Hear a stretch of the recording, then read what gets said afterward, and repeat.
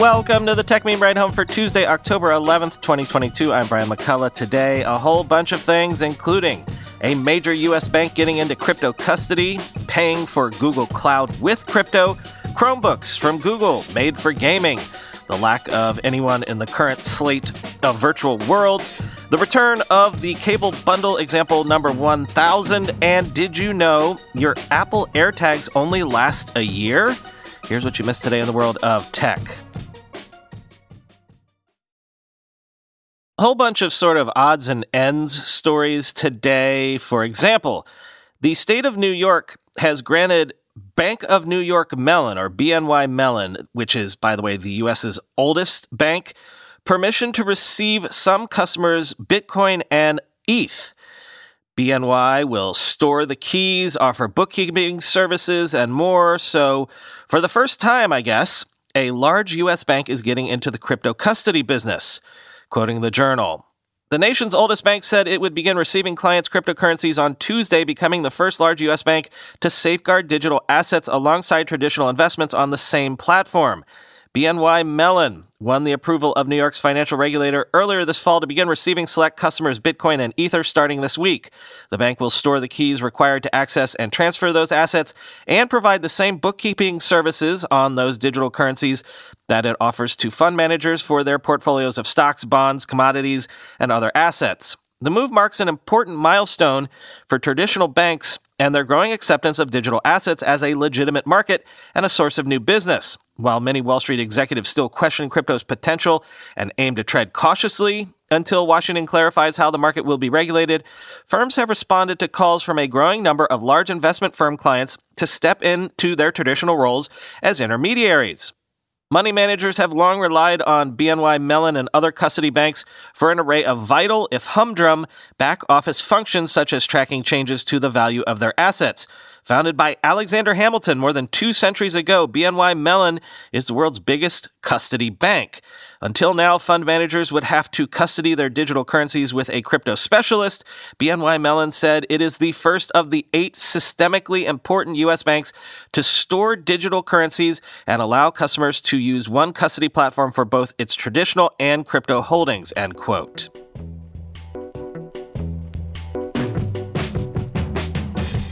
And Google has partnered with Coinbase to let some customers pay for its cloud services using crypto. It's going to start doing that in 2023. Coinbase will move some data from AWS to Google Cloud as a part of this deal, maybe in the end the more important part.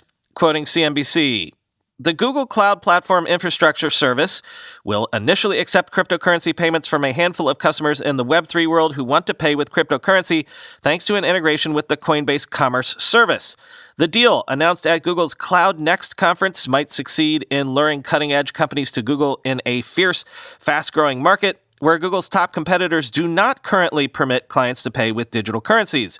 The cloud business helps diversify Google parent Alphabet away from advertising, and it now accounts for 9% of revenue, up from less than 6% 3 years ago, as it is expanding more quickly than Alphabet as a whole. Over time, Google will allow many more customers to make payments with cryptocurrency, Google says. Coinbase Commerce supports 10 currencies, including Bitcoin, Bitcoin Cash, Dogecoin, Ethereum, and Litecoin. Bitcoin, Dogecoin, and Ethereum prices have all declined over 60% in the past year. Terms of the deal weren't disclosed, but like other Coinbase Commerce arrangements, Coinbase will earn a percentage of transactions that go through it, the company said, end quote.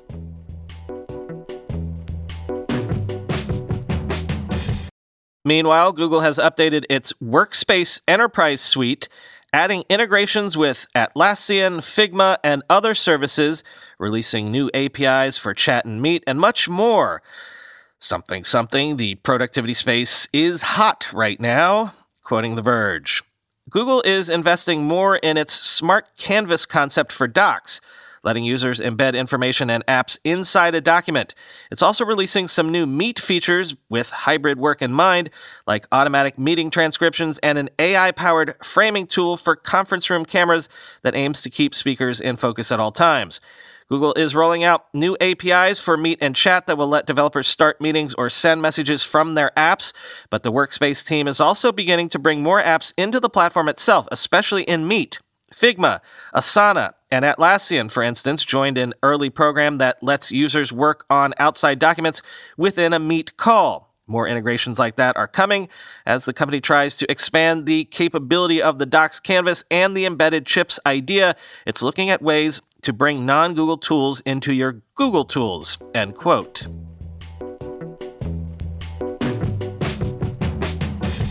And Google this morning announced Chromebooks for gaming. There's 3 of them. First, the $650 16-inch Acer Chromebook 516GE, then the $599 16-inch Lenovo IdeaPad, and the $399 15.6-inch Asus Chromebook Vibe CX55 Flip. Quoting Engadget, today, Google, along with a handful of hardware and software partners, is announcing what it calls the world's first laptops built for cloud gaming.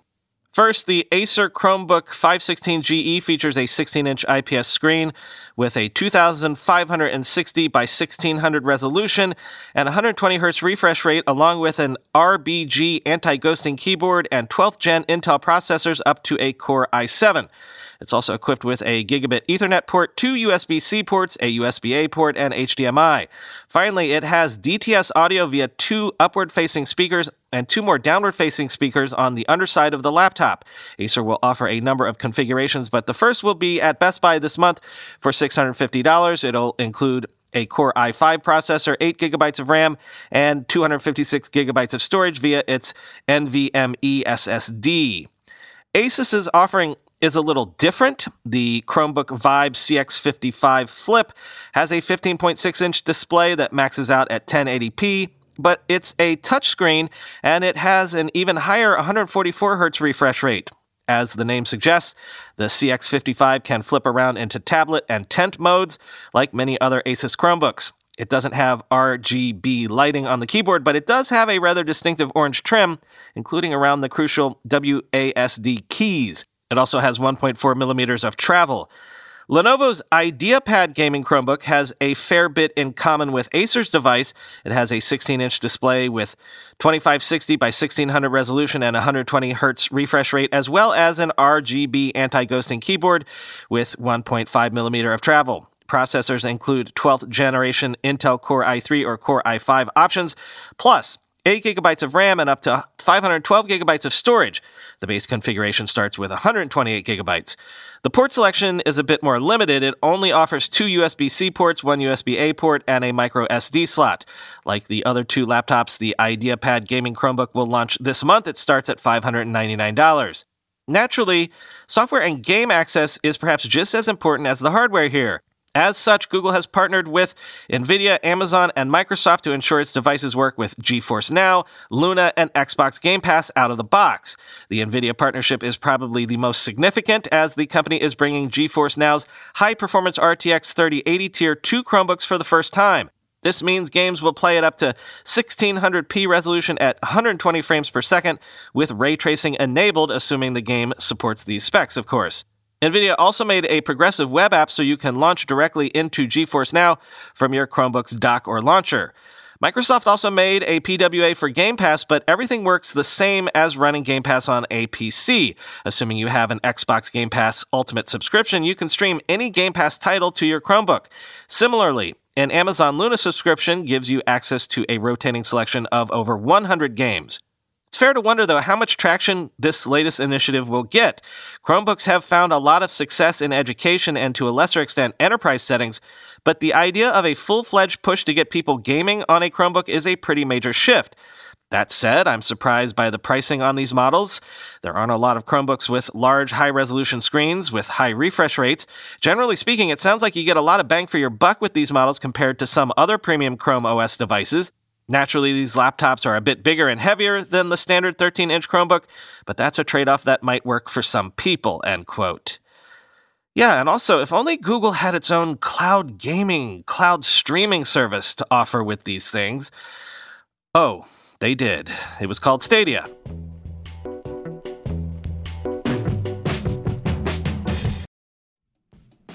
When you go through airport security, there's one line where the TSA agent checks your ID and another line where a machine scans your bag. The same thing happens in enterprise security, but instead of passengers and luggage, it's end users and their devices. These days, most companies are pretty good at the first part of the equation, where they check user identity. But user devices can roll right through authentication without getting inspected at all. In fact, 47% of companies allow unmanaged, untrusted devices to access their data. That means an employee can log in from a laptop that has its firewall turned off and hasn't been updated in 6 months. Or worse, that laptop might belong to a bad actor using employee credentials. Kolide finally solves the device trust problem. Kolide ensures that no device can log into your Okta-protected apps unless it passes your security checks. Plus, you can use Kolide on devices without MDM, like your Linux fleet, contractor devices, and every BYOD phone and laptop in your company. Visit kolide.com/ride to watch a demo and see how it all works. That's KOLIDE.com/ride, kolide.com/ride. With everybody fighting for attention, how can your business stand out and connect with customers? Easy. Get Constant Contact. Constant Contact's award-winning marketing platform has helped millions of small businesses stand out, stay top of mind, and see big results fast. Constant Contact makes it easy to promote your business with powerful tools like email and SMS marketing, social media posting, and even events management. With Constant Contact, you'll reach new audiences, grow your customer list, and communicate more effectively to sell more, raise more, and fast-track growth. Don't know much about marketing? No sweat. Constant Contact's writing assistance tools and automation features help you say the right thing at the right time, every time. Plus, you can send with confidence knowing your emails are actually reaching your customers thanks to Constant Contact's best-in-class 97% deliverability rate. I use this, and you should too. Tackle any challenge with Constant Contact's expert live customer support. Plus, everything's backed by their 30-day money-back guarantee, so get going and start growing your business today with a free trial at ConstantContact.com. Just go to ConstantContact.com right now. Constant Contact, helping the small stand tall. ConstantContact.com. It's not just Meta's Horizon Worlds that is apparently having trouble attracting interest from normal users. There are other more pure-play Web3 virtual worlds where folks have built it, but so far at least not many people have come. According to DappRadar, thus far in its life, the largest number of daily active users on Decentraland was 675 people, and on the Sandbox, it was around 4,500 people, which is better, but remember, Decentraland and the Sandbox have market caps of around $1.3 billion, quoting CoinDesk.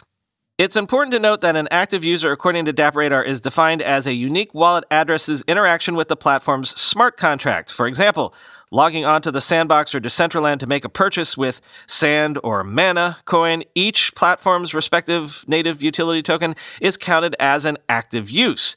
This means that DappRadar's compilation of daily active users doesn't count people who simply log in and interact with other users on a metaverse platform or drop in briefly for an event such as a virtual fashion week.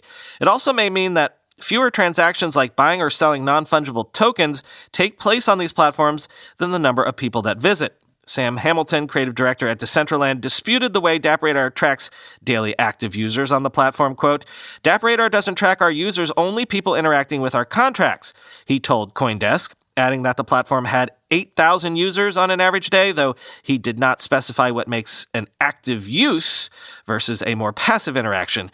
He noted that while Decentraland saw peak attendees in March, the number of, quote, tourists and spectators has since cooled down. We are finding the core community of people returning every day is growing, he said. According to Hamilton, the number of users on Decentraland can be more accurately observed by looking at a dashboard built by the platform's community. That data measures, quote, unique visitors per day and looks at different periods of time between 7, 14, 30, and 90 days. So from October 3rd through 9th, the platform averaged 6,999 unique visitors per day. The same data tool measures the number of parcels visited per day and marathon users, which it defines as users with the most online time, end quote. Yeah, but someone on Twitter, I couldn't find the tweet, so I can't give them credit, made an interesting point. Usually, private companies can be private about their user numbers because, well, they can. No one knew how quickly or not quickly usage of, say, Airbnb ramped up in its early days, because Airbnb didn't have to tell you. But now, these on-chain startups can't really hide their numbers because they're on-chain. Plus, since Web3 companies are sort of quasi-public, i.e. they have publicly traded tokens, there will be pressure to know numbers like these, and if the numbers are poor, that could easily have an impact on the overall project itself.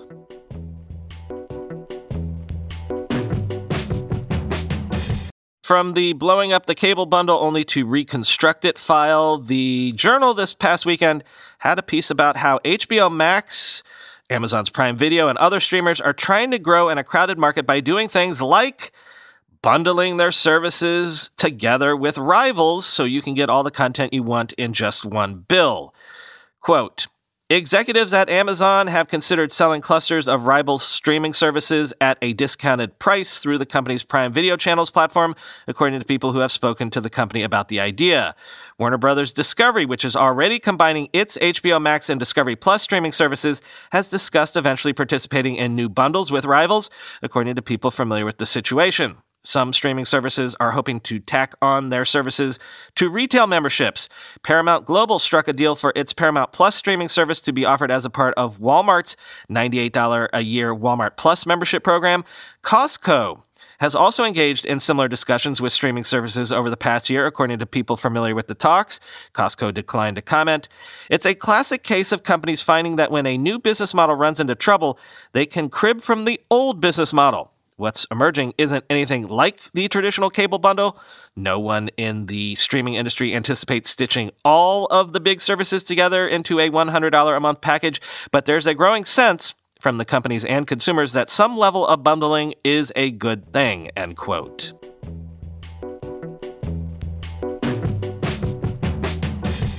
Finally today, a couple of Apple odds and sods from this weekend.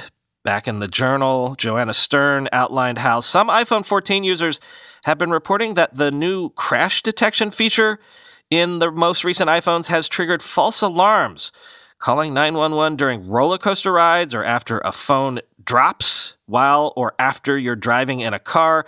For example, if you go to Kings Island Amusement Park in Ohio and ride a gnarly roller coaster, well, quote, the Warren County Communications Center provided me with a recording of 6 iPhone crash detection calls from people at Kings Island rides, all received since the new iPhone 14 models went on sale in September. Similar alerts have been triggered by the Joker roller coaster at Six Flags Great America near Chicago, end quote. And then, finally, I only got into using AirTags personally this summer when I got tired of the kids constantly losing our Roku TV remote. But I thought that AirTags had been around for a while, and it turns out, no, they haven't. AirTags have only been out for a little over a year. And guess what I learned this morning, quoting Apple Insider. It's been over a year since AirTags shipped, and if you bought early, your battery is dying. An AirTag battery will last for about a year, and your iPhone will warn you when that battery is low. But if that notification is all you rely on, you can see there might be problems. Maybe you get the low battery warning in the first hours of your 2-week ocean cruise, for instance, and then your luggage gets lost coming off the boat at the end of the trip. You can be sure that Apple won't wait until the last moment to give you a low battery notification, but the reason Apple can only give a rough estimate that an AirTag battery will last a year is that it depends on usage, end quote. I did not know that AirTags only lasted a year before you have to replace the battery. The article goes on to explain how to quickly and easily swap out the battery with those sort of small little disc batteries that are common for these sorts of things. But wow, an Apple product that not only allows for users to replace the battery, but is in fact designed for that to happen. What will they think of next?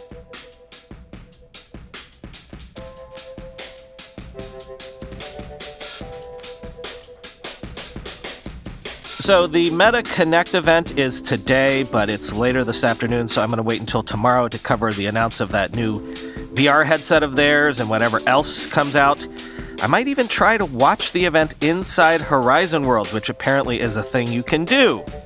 Meanwhile, I woke up to see that the Rewatchables podcast has gotten around to covering the movie Glengarry Glen Ross, maybe my favorite movie of all time, the one that I said on Twitter I'd love if someone would let me on a podcast to talk about. So maybe I'll just have to do it myself. Maybe I'll just have to force Chris to watch it, and then we can do a bonus episode about it.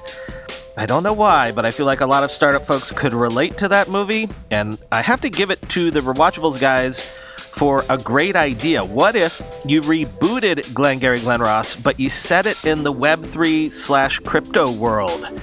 Would definitely watch that. Talk to you tomorrow.